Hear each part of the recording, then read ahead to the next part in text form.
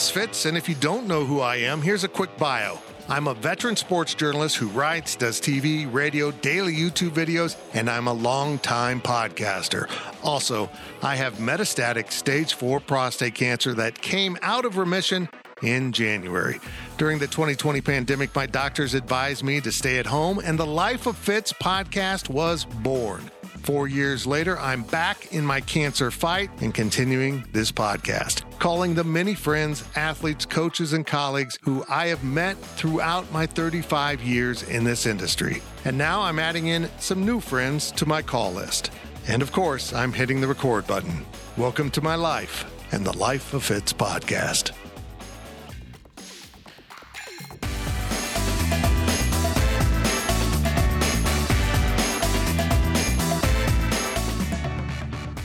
This is one of those Life of Fitz episodes that makes me feel, well, old. Because in 1998, we started our company publishing PowerCat Illustrated. And in 2000, we realized we needed a physical office. And we also needed to start doing some advertising with maybe billboards. Well, we put that together, and our office became our billboard in the heart of Aggieville. And not long after moving to Aggieville, a certain establishment called So Long Saloon moved in across the street. Great burgers, great service, great people, and I spent almost every lunch in there because it was my neighborhood. And after I'm done working on the magazine, I'd go grab a beer. In the process, I met a lot of great people, and one of them was a track athlete named Adam Walker. Fast forward more than 20 years into the future, and Adam Walker has worked his way up through academic and athletic administration, earned his PhD, and now has returned to Kansas State University, his alma mater, to be the new president and CEO of the Kansas State University Alumni Association, replacing the legendary Amy Button-Renz, someone I need to get on this podcast.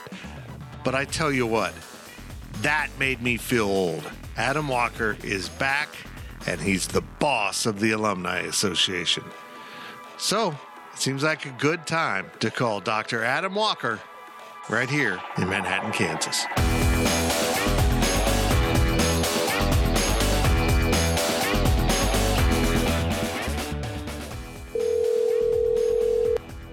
Well, hello, old friend. Hello, Dr. Walker. How you doing? I'm good. I've got some foot pain, Doc. What should I do about that? I'm the non-helping kind, so you called the wrong doctor. Well, first let me say welcome back home, man. This is awesome. Thank you. It's surreal. It's great to be back. Yeah, so, good talking to you. Yeah, you haven't even been on duty in a week, and I already called you up. I know. You've been busy, man. Give us a recap of your first week as the boss of the Alumni Association. Yeah, so like fits of 20 years ago, I spent every night in Aggieville that I've been here. Yep. And I'll preference that with we're staying at the Courtyard by Marriott, so not like the old days, but it's been great. So, I'm day 7 in, and the first, Monday through Friday, had 2 days in the office and 3 in Colorado. So it wasn't too bad. We had some visits out there, and President Linton was out there with several other university officials, and we saw a lot of alums and supporters. Had some great meetings, and then we ended the week with the Wabash Cannonball in Colorado. And nice. Raised the most amount of scholarship dollars so far for that event in Colorado. So that was tremendous. A little over $200,000, which is just awesome. Did you go up to Boulder and say, "Come on, guys, it's time. Let's go"? Yeah, it's kind of funny. I said, "Well, we're kind of the welcoming party," because actually I got out there on Wednesday and saw the president, and I said, "Well, I hear there's some news." He goes, "Yeah, we're voting here in about an hour." So. Yeah, I think everybody out there, a lot of alums in Colorado, they're excited because now they get to see K-State more often out there, which will be good. So yeah, it's good for the conference, but I think it's huge for K-State with particularly our Western Kansas fans that, can have access to games in another direction. So it's really cool. I'm really fired up. I never thought I'd be excited about having Colorado back. I'll be honest, but I am. Yeah. Me too. I think it'll be great, and like you said, it'll be nice, another option. And I wouldn't be surprised in 2024 if they open up with K-State and Colorado. Just because you think about it, the old Big Eight, we're the closest geographically. Yep. If Nebraska was still in the conference, it'd be Nebraska. But I think they may be us. We'll see. It'll be fun. Yeah, so. I agree. That will be cool. Okay, so let's start with this. I guess what led to this decision to get out of athletics? You were climbing. You were on track to be an AD, and then you took a left turn into alumni. What went into that decision? Yeah, that's interesting because I thought the same thing. I've got a very different background in higher education. So I've been on both sides, academics, athletics. I've worked in the foundation. I've been in enrollment management. I've taught.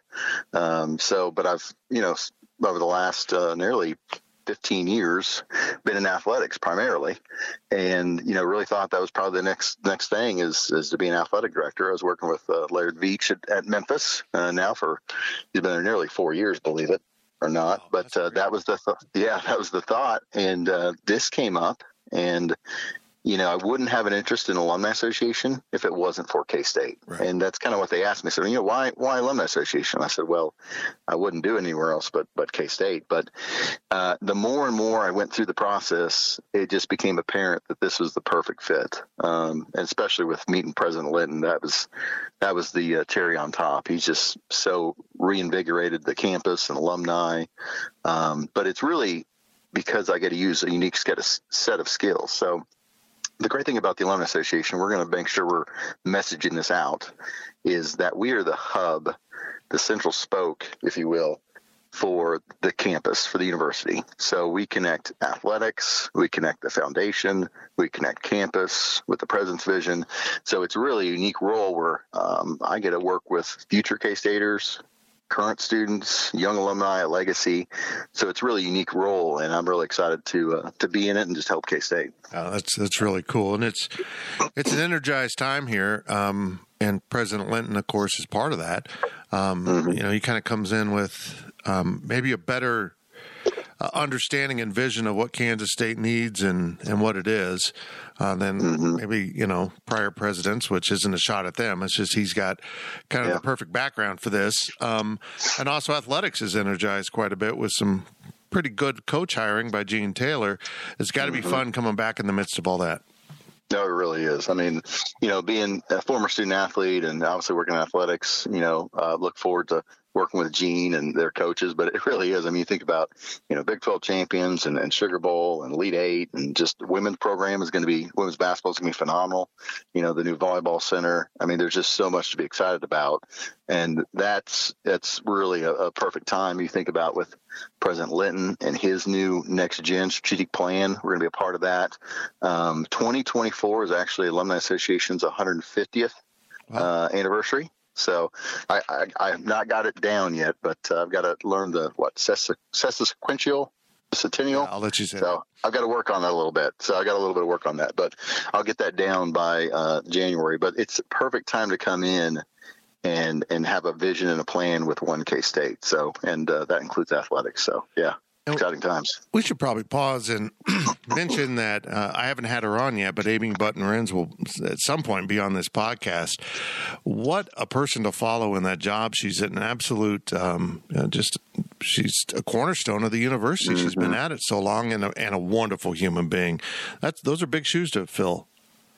Yeah, I've got several degrees, but I kind of question my intelligence, following someone like her, because she is tremendous. I mean, over 45 years at the Alumni Association. I mean, you can pretty much, build the building, help get her vision. I mean, I wouldn't be here if it wasn't for her. And I've known her since I was a student, worked with her, in the Catbacker events and Alumni Association events when I was in the admissions office. So I just think the world of Amy, and she's just been tremendous and a big asset. And you're right, some big shoes to follow. But the great thing is we have a great foundation built. So it's going to be exciting to carry that on and build on that legacy for sure. Yeah. And she's a great asset even now. So not bad digs there. No. right next to campus. It's pretty darn cool. Yeah, I got a great view from the office. That's for sure. Well, I'll come up and hang out in it, and I'll bring some beer, and I'll just sit there and look at the view. I'm sure it'll be okay. I mean, nobody will mind. Let's go back to the very beginning. Did we meet in So Long Saloon? I think we probably did. Yeah. This would have been, oh gosh, who knows how many years ago? What, nearly 20 probably? Yeah. Close to. I mean, they opened in 2001. It may not have been long after that. Mm-hmm. Yeah. And I think go ahead. I think I met your wonderful wife, Rebecca, separate to you, also in So Long Saloon.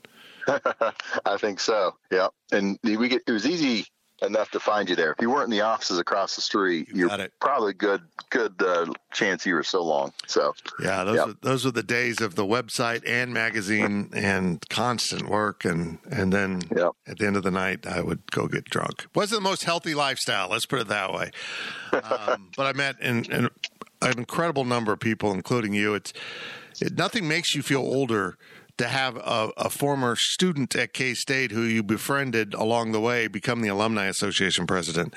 But that's great. It's really cool for me. It's really cool. Yeah. No, it really is kind of neat to come back. And there's so many relationships. It's almost like we haven't left. We've been gone almost 15 years. But, in some senses, it's like, picking up the phone call with you and just picking it right back up. Right. So I think that's neat, and that helps with the transition for sure. So, well, how is the beautiful wife and the two little clones you have? They are great. So for those that don't know, Rebecca and I met each other in Anderson Hall, working in the admissions office. Wow. And met there when I was an admissions rep, and she was a student worker. So there's that interesting story. And then we got married in the Alumni Center. So it's kind of neat. I get to go to work every day where we got married. That's really cool. Yeah, and then and Dr. Bosco was in our wedding, and Amy was very kind. At the time, they weren't allowing, weddings during the weekends of football games, but she made an exception, and we had a Friday night wedding, of course, and then the game was Saturday, so it was perfect for everybody to come in town and enjoy the wedding and a party, and then go to the football game the next day. So, kind of neat story. Okay, how old are the kids? Yes. So Addison is 12. He'll be 13 in November. Of course, she's like 20, going on 20. And then with Landry is 1. And I tell people one of them was a surprise. And most may think the 1-year-old, but it's the 12-year-old. So Addison, we moved to Orlando and found out shortly after we were married that we were expecting. And Addison's been a blessing. And then we've been wanting to have another kid, and it had some miscarriages and some troubles along the way. So we did IVF, and that worked out. And Landry's just been tremendous. So helped add on to the family. So I got 2. I'm outnumbered. I've got 2 girls, Rebecca, and then our dog's even female. So I'm outnumbered for sure. Dude, what's going on here? We just got off vacation, and we did a nice little evening boat tour to look at some dolphins off of Hilton Head, and this poor guy comes in with his wife and 4 daughters. And I'm like, how are you not drunk all the time? And he goes, I should be, but I kind of know how to handle it at this point. I go, it's a lot. And but it's very cool, man. It's so awesome to have you guys back. But so what are your goals with the Alumni Association? I mean, what are you trying to, you're taking over such a healthy institution, but surely you have some of your twists of your own vision. Yeah. And I've been asked that quite a bit. My first answer is, first I want to get here, experience it first 6 months, learning and listening to her. So we're going to build that together. But there are some common themes I've already heard throughout my short stint. And really those are, 3 common themes. Connect. So, the Alumni Association's here to connect future K-Staters, which means helping with recruitment, enrollment management. So we need to get more students to K-State. As we know, if students aren't here, K-State doesn't exist. So we're going to play a role in that. Current students. So we want to make sure that current students know us in the Alumni Association. We're connecting with them all the way from orientation to the graduation, right? And of course, homecoming is a part of that. And then young alums, we want to connect with young alums, help them in their transition to the career. We've got some great volunteers and in our association and in our connection is that, for instance, there's a great alum in Dallas, and she's got a connection of lawyers and attorneys, 715. And so anytime a new K-State student's coming in the network, and it could be anywhere. Hey, this student's looking for a position, a job. She shoots out an email, 715 K-Staters, and it's an instant network. So we need to build more of that, which is really neat. And then legacy alums, right? So we need to find a way to connect and make sure they feel welcomed. And who knows, maybe that's like you mentioned, having a beer at the Alumni Association. Maybe that's having legacy K-Staters or young K-Staters come back and enjoy a beverage and reconnect with K-State. So connect is the first one. The second theme is align. So as I mentioned earlier, we're here to support athletics, the foundation, campus, and then, of course, President Linton's vision. So we're here to make it one K-State. And then the last one is simply serve. We're here to serve our students and our community and K-State however best we can to make sure K-State's the best it can be. So I need to find a T in there because I got the C, A, and S. If I can find a T, it's a perfect acronym, and we love acronyms. So I need to find a T there. So I got to work on that. Trouble. We're going to make some trouble. In the Big 12. But you said something there that really clicked with me because we both love Kansas State. We're both alumni at Kansas State. Mm-hmm. But it's not a big institution, whether you're talking about current enrollment or alumni base, but it is very engaged as an alumni base. And it probably needs even more because as a smaller institution, and I certainly don't mean that as an insult to my alma mater in any way, it's just a reality. As a smaller institution, in this world in which we're competing with bigger institutions, maybe with bigger foundations and all of that, we all got to row together. I mean, we all got to be in this together because put together, I think K-State fans are a mighty force that projects much more size than what is reality. And I think that's a compliment on the alumni base. Yeah, no, you're absolutely right. I mean, that's a great point. Right now, a high water mark, we had just over 40,000 Alumni Association members, which is incredible. Number one in terms of percent of grads in the Big 12 and fourth nationally.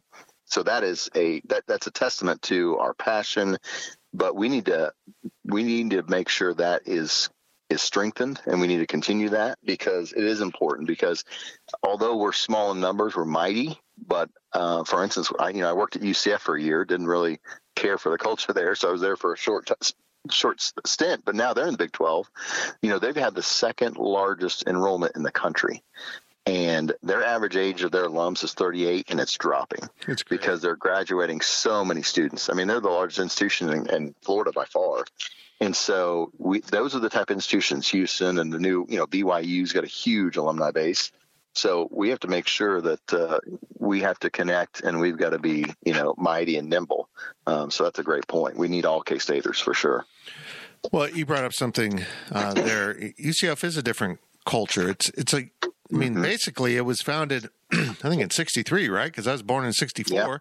Yeah. I heard a stat last year, not this year, but last year at Big 12 Media Days that 99% of their alumni are still alive, which is just a stunning stat. And probably also speaks to the caution with which they live. But that's going to be a monster school. I mean, we get 20 years down of Big 12 membership. They are going to be an absolute monster. I think a force within the college realm, not just college athletics. Yeah. Yeah, no, I hate to say it, but I think they really are because they're young, they're growing. They're going to be a force to reckon with. Their fans are young and rowdy too. So For those that know other fan bases, they're going to give, I think, Colorado a run for their money.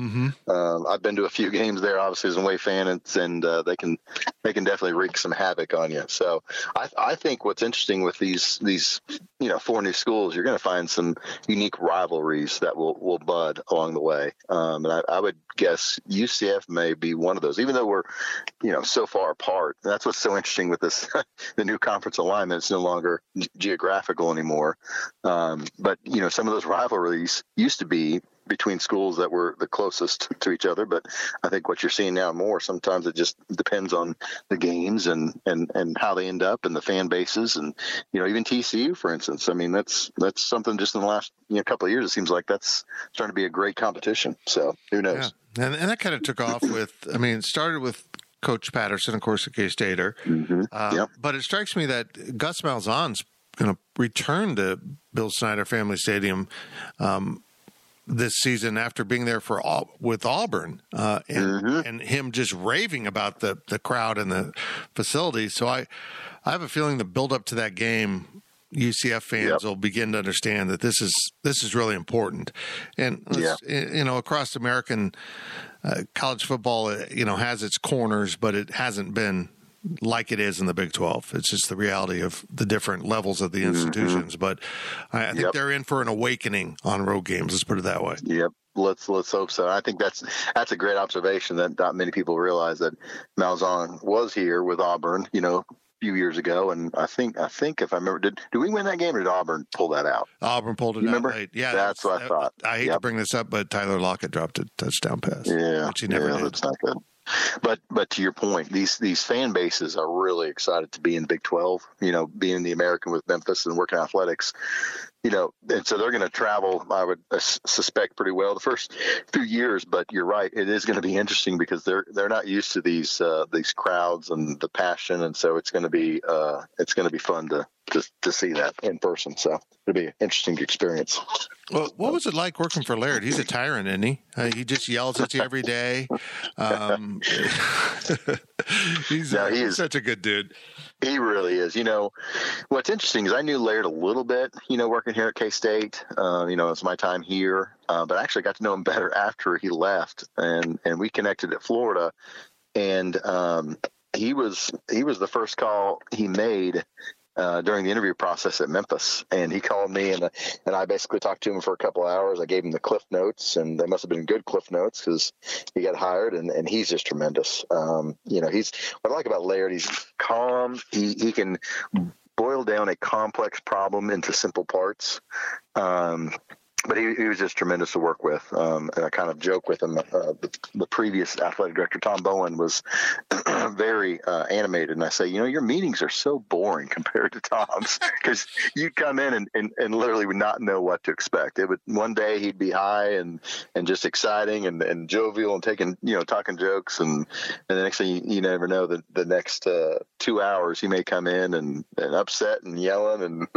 But Laird's very steady. So that was kind of the joke, is saying your meetings are very boring compared to Tom's. So we get to a point in our life where boring's kind of good. It is. Sometimes it is. Yep, it is sometimes. But I'm excited. I didn't come here to be boring, and especially with President Linton.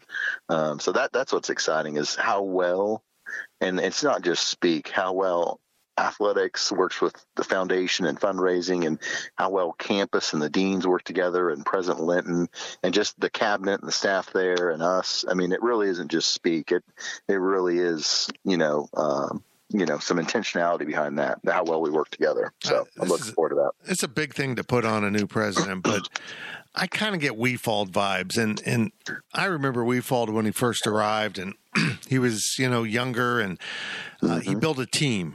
And that he was great at team building, and he got everyone on board. And if you weren't on board, you weren't around anymore. And I get it. The campus seems to be returning to that. Let's get a focus here on recruitment, retention, making sure that the campus is thriving, and the campus itself and intercollegiate athletics are a great advertisement for the university. The students do a great job of advertising themselves at sporting events and showing how fun it is. I just feel like Kansas State over the next few years might see a renaissance in an era when typically enrollments are shrinking a little bit and people are struggling to keep people on campus. Yeah, that's an interesting observation and parallel, because you think about it, when we came in the mid to late 80s, enrollment was stagnant or declining. Of course, the football program was futility U and in shambles. That's not the case now, fortunately, but that is interesting that at that time, enrollment was the big key. And I think now there's a big emphasis on enrollment as well. And obviously being, an admissions representative, I guess nearly 20 years ago now, but that is kind of a point of pride in my eyes, is making sure that we retain the best and brightest students from Kansas, and then also attract from outside the state, because, high school enrollments here are declining, in Kansas. Yeah. That's just a fact. So we're either going to have a higher yield of those students, or we're going to have to go out of state, which, President Lynn's got a great plan to get out, and Colorado's a great example, right? Nearby, a lot of alums, and I think that, we even talked about this as CU being back in the conference. That's a great opportunity for us to be more engaged and hopefully get more students from Colorado and other states, because that's what K-State needs is, a healthy enrollment, and just like anything else, wins in sports help out with the bottom line. Well, in campus, it's, healthy enrollment helps out with the university. Yeah, absolutely. And one of the things that I want to get into sports here in a little bit, because you've got such a deep knowledge, and your dissertation is fascinating. It's so perfect for what's going on right now. But one of the things Brett Yormark's doing that I'm fascinated with, I just think it's brilliant, is the Mexico Initiative. And really, that's a fancy title, but it's a Spanish language initiative. It's trying to get to fans that are, Spanish first language. And that's I don't want to say concern. That's a real point of emphasis for institutions like Kansas, where a great deal of our high school base, what we will be recruiting over the few years, are going to be from Spanish-speaking households. It's incredible what's happened out west, but it's something that you could really take advantage of. No, that's a great point. You think about, in terms of growing populations, the Hispanic population is simply growing. We know they're going to be eventually the majority is what is going to be the case of it. I've seen that being from Western Kansas for sure. And we actually even talked about that, as the culture for them is usually stay close to home. So if we can get them to K-State, great. But, maybe you get them to go to the local community college first, and you build a bridge, right? And then once they start to come to K-State, then they can start telling their friends and family, like, I went to K-State, it was great. And so if you can build that pipeline and that I guess, reputation, if you will, that's what's needed. But, Yormark sees it, and that's why I love him as a commissioner. He's so edgy, and sometimes I guess the presidents may have to rein him in a little bit, right?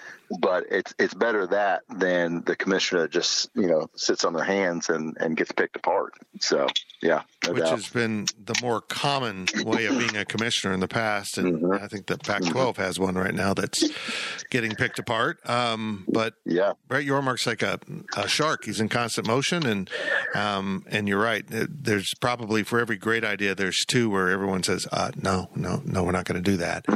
But that's, he's not tied to any idea that, unless he's really like, I'll just bring this up, the UConn initiative.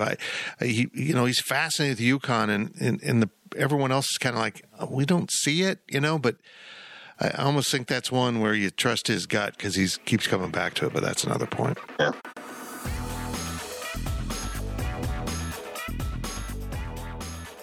Hey, it's Fitz. Let's hit the pause button right here and take a little break. Let's get to this. I didn't realize this until I did my 2 minutes of preparation for this call, and that's in depth for me.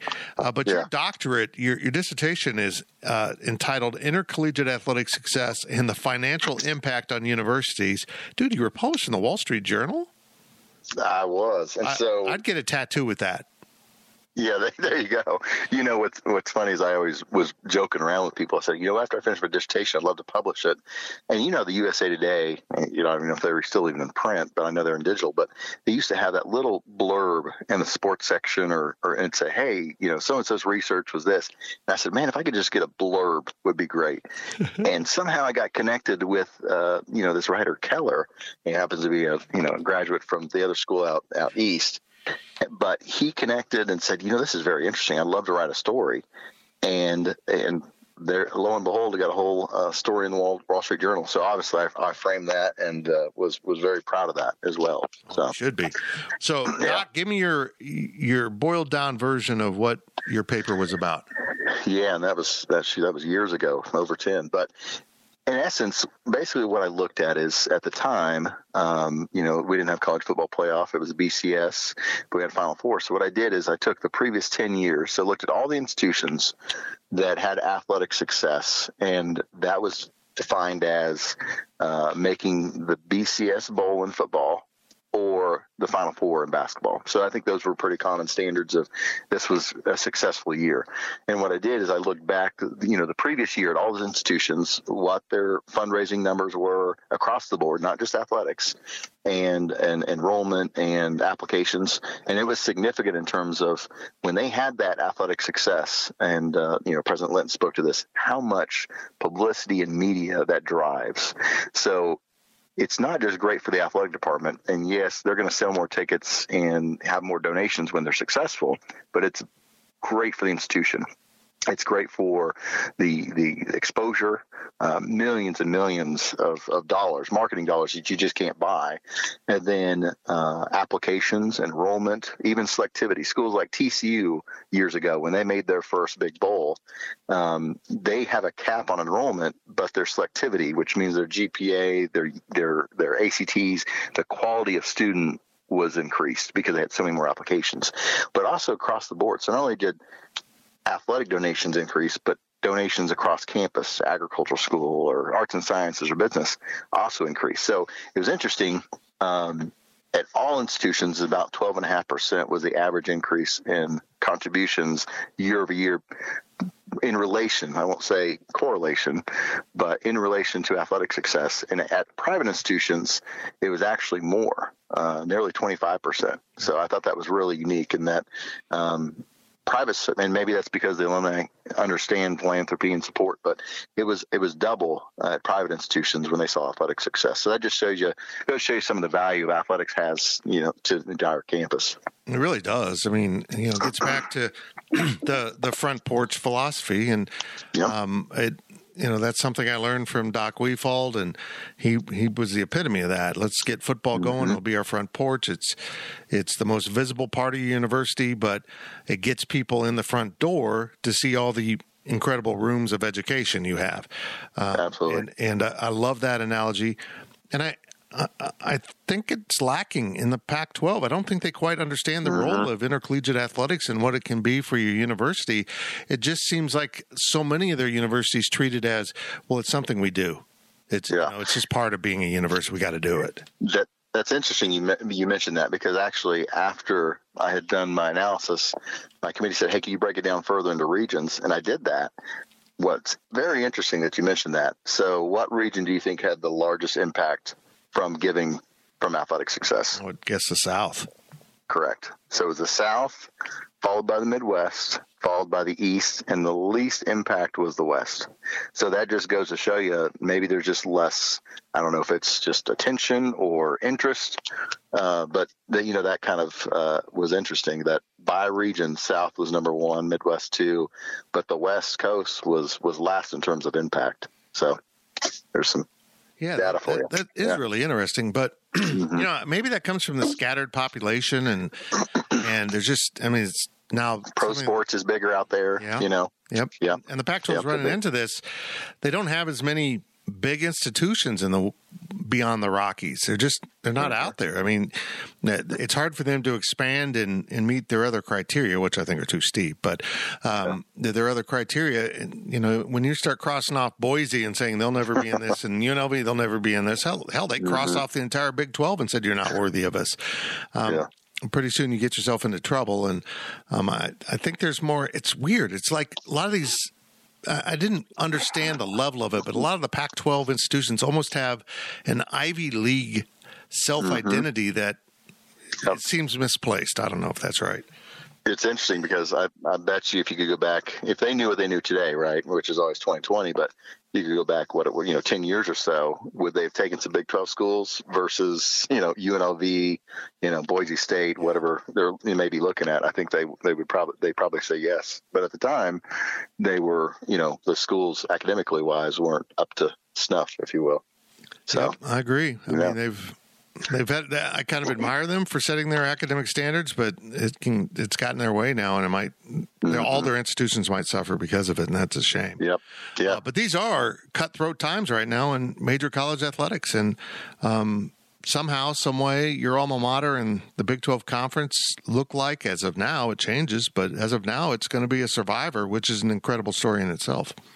Yeah, it really is. When I was in Memphis, we were going through all that. We were really concerned, like, well, what's going to happen to Big 12 and K-State? Where are they going to land? And not only have they survived, they've thrived, and looking like they may be, top 3 conference, possibly, which is great for K-State because, you want to be in a stable conference. And although it's somewhat, I guess, scattered geographically. But the neat thing is you still have some of those built-in schools that, the KU, Iowa State, Oklahoma State that you've been playing for years now, Colorado back. So that's kind of neat that you do have some close road trips for sure. Yeah. So. Yeah. There's going to be a national conference with some regionality to it, which is an interesting mix. But I'm really excited about the future of the Big 12, and your former institution, Memphis, is kind of on the fringe of this expansion. Poor Memphis can't quite get over the hump with inclusion, but boy, they're flirting with it, and I think Laird's taking them closer and fixing the Liberty Bowl is just a huge step in that. Yeah. Are they ever going to get over that hump? I'm glad you brought that up. So when I was in Memphis nearly 13 years, believe it or not, 12 and a half. And long story short, I was looking for a place after UCF, and UCF just wasn't a fit for us and wanted to get closer to quote unquote home. My brother lives in Arkansas, so Memphis was close. Other than that, I didn't know anything about Memphis. And at first Rebecca said, we're not moving to Memphis. She may have said it a little differently, but I thought, hey, I'm going to be there 2 or 3 years, right? Maybe 3, 4, get my doctorate, move on. And we fell in love with the people, the institution. And, it's got some issues and whatnot, but it is just a tremendous city, great people. But the thing that held it back, and I'll just be very candid, leadership at the time. If they would have done what we started to do when I arrived in 2010, 10 years prior, like Louisville did, because you look at in early 2000s, Louisville and Memphis, same institutions, nearly identical. And Louisville started to invest, and, Memphis was just a little late to the game. But I've been very proud of what Memphis has been able to do. And while I was there, and build brand new practice facilities for football and men's basketball, all privately funded because there wasn't any, it's a practice facility. So it's philanthropy. And, the basketball facility, for instance, 21 and almost $22 million, one of the best in the country. And working with Penny Hardaway and overseeing men's basketball, they've got a storied tradition. But football, people don't realize it's really, really strong. They have the longest bowl streak in the country, nearly 10 years of any group of 5. And then we were able to secure $350 million in state funding in April before I left, and with the president and the mayor and Laird. And so that's going to go into invest in the FedEx Forum, which is a top-notch NBA basketball facility, which Memphis plays in, and then the Liberty Bowl, which many K-Staters have been, and we all know it needs upgrades. Yep. So it's going to get it, and it's already been approved. It's happening. So, a lot of schools are like, hey, this is our vision. This is what's going on. The neat thing in Memphis, they already have the money. It's already been funded. So they're going to plan to start in January. So once they get those 2 things in place, I really believe, especially geographically, it's a great fit with SEC. You get some of that territory. But the common misnomer when I came to Memphis, I was like, oh, there's going to be tons of Tennessee and Ole Miss and Arkansas. Unbelievable. That city is nearly 100% Memphis. And what's unique there is they drink the Kool-Aid. So Laird and I told Laird, I said, usually you'd go to institutions like these and you got to sell the community on how important the university is to the city. the supporters are telling you. And so that's the neat thing is people don't realize Houston's a great school, great, TV market, quote unquote, but it doesn't permeate like Memphis does. So Houston may be page 8 in the sports section. Memphis is front page on the newspaper. And so that's the difference in Memphis and other institutions. Like, well, they're not quite the size, but the passion and just the overall city. But you're right, they haven't quite got there, and they've just been so close. And so the fans are so used to being just disappointed. So, I've got a degree there. So hopefully for my friend's sake and people there, they can get in, because I really think they'd be a great fit. And Memphis fans would love to be in Big 12. And I know Big 12 would really enjoy their fan base for sure. So yeah, I'm intrigued by it. I mean, it is a good regional fit too. It kind of bridges the east and the central parts of this conference. I don't know. I think we're going to end up with UConn for other reasons. Maybe. I don't know. We'll see how many Pac-12 teams end up.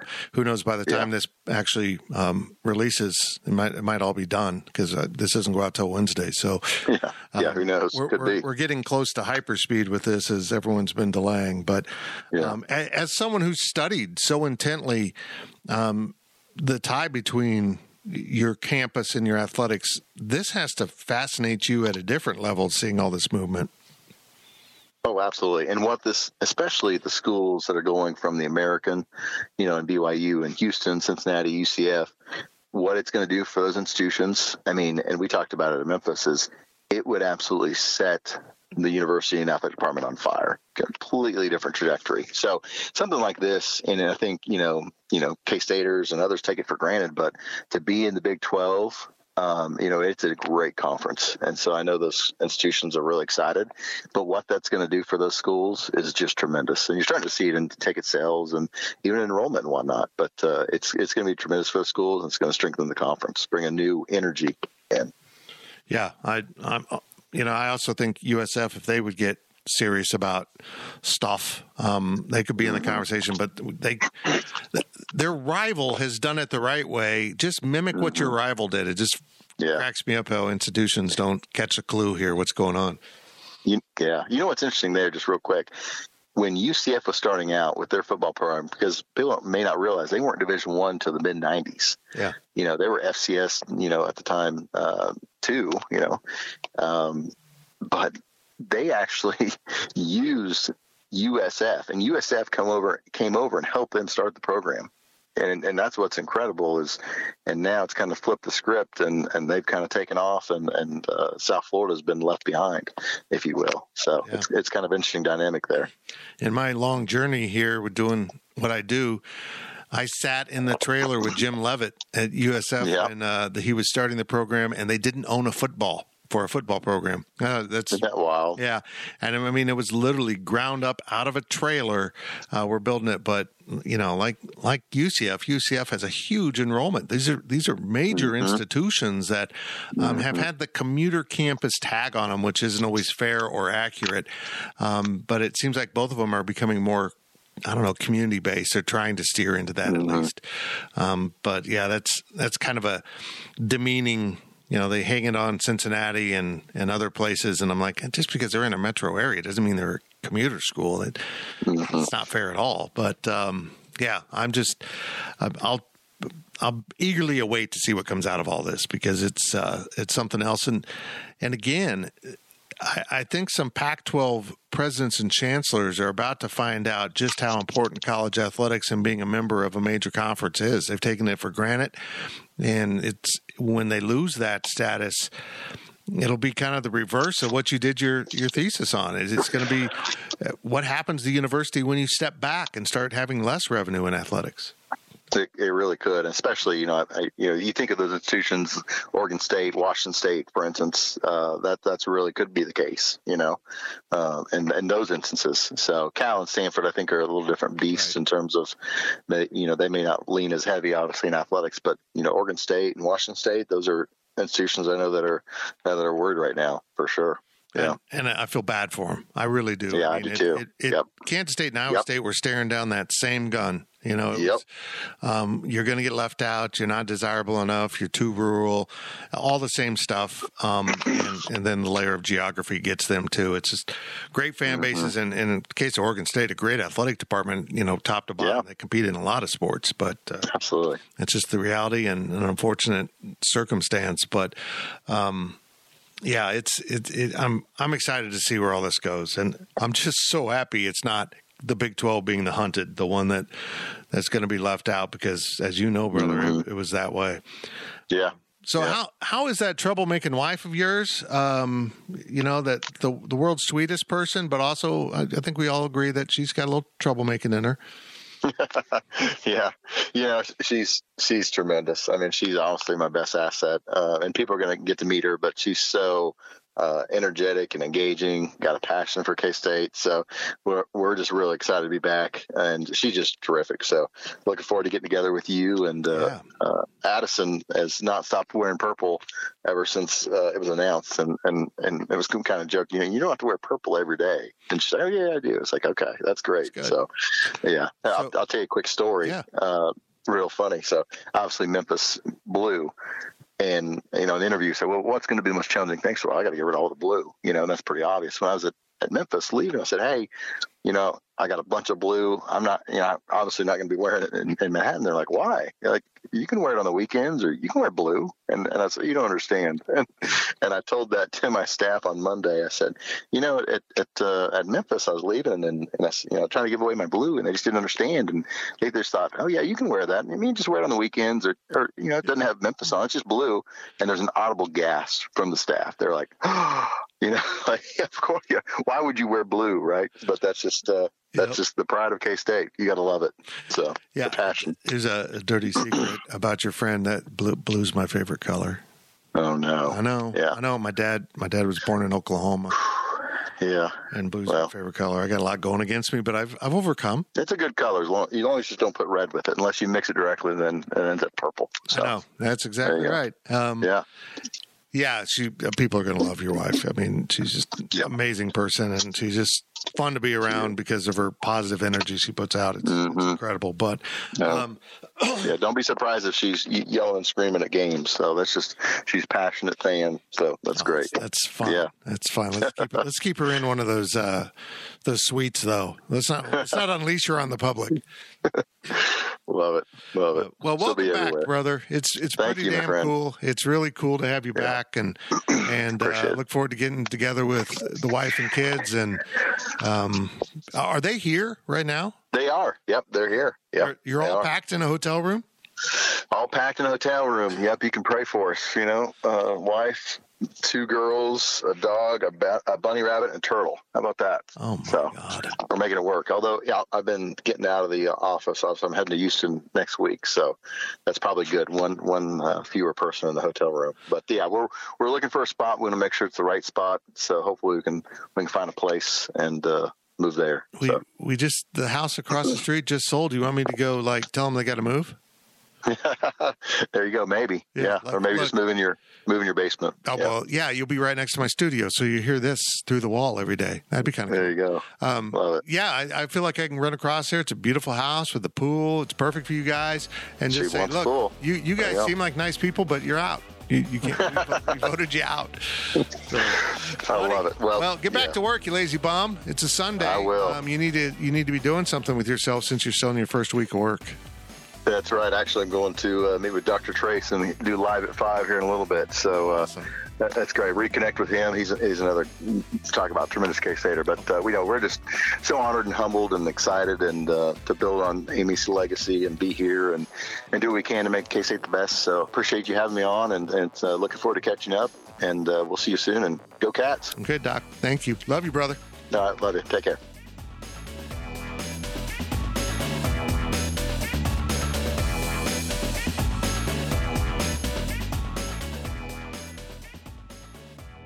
So I hadn't texted with Adam in a very long time. I didn't bug him with a bunch of stuff during his climb through athletic administration. So I reached out to him and said, hey, buddy, you want to be on this? And we just started back up like it was 20 years ago. And I promised him I'd ask him a question during the course of this podcast, and I have to admit I failed you, the listeners, myself, and let him off the hook. I needed him to admit that Memphis barbecue sucks, and we didn't get that done. This entire podcast has been a farce.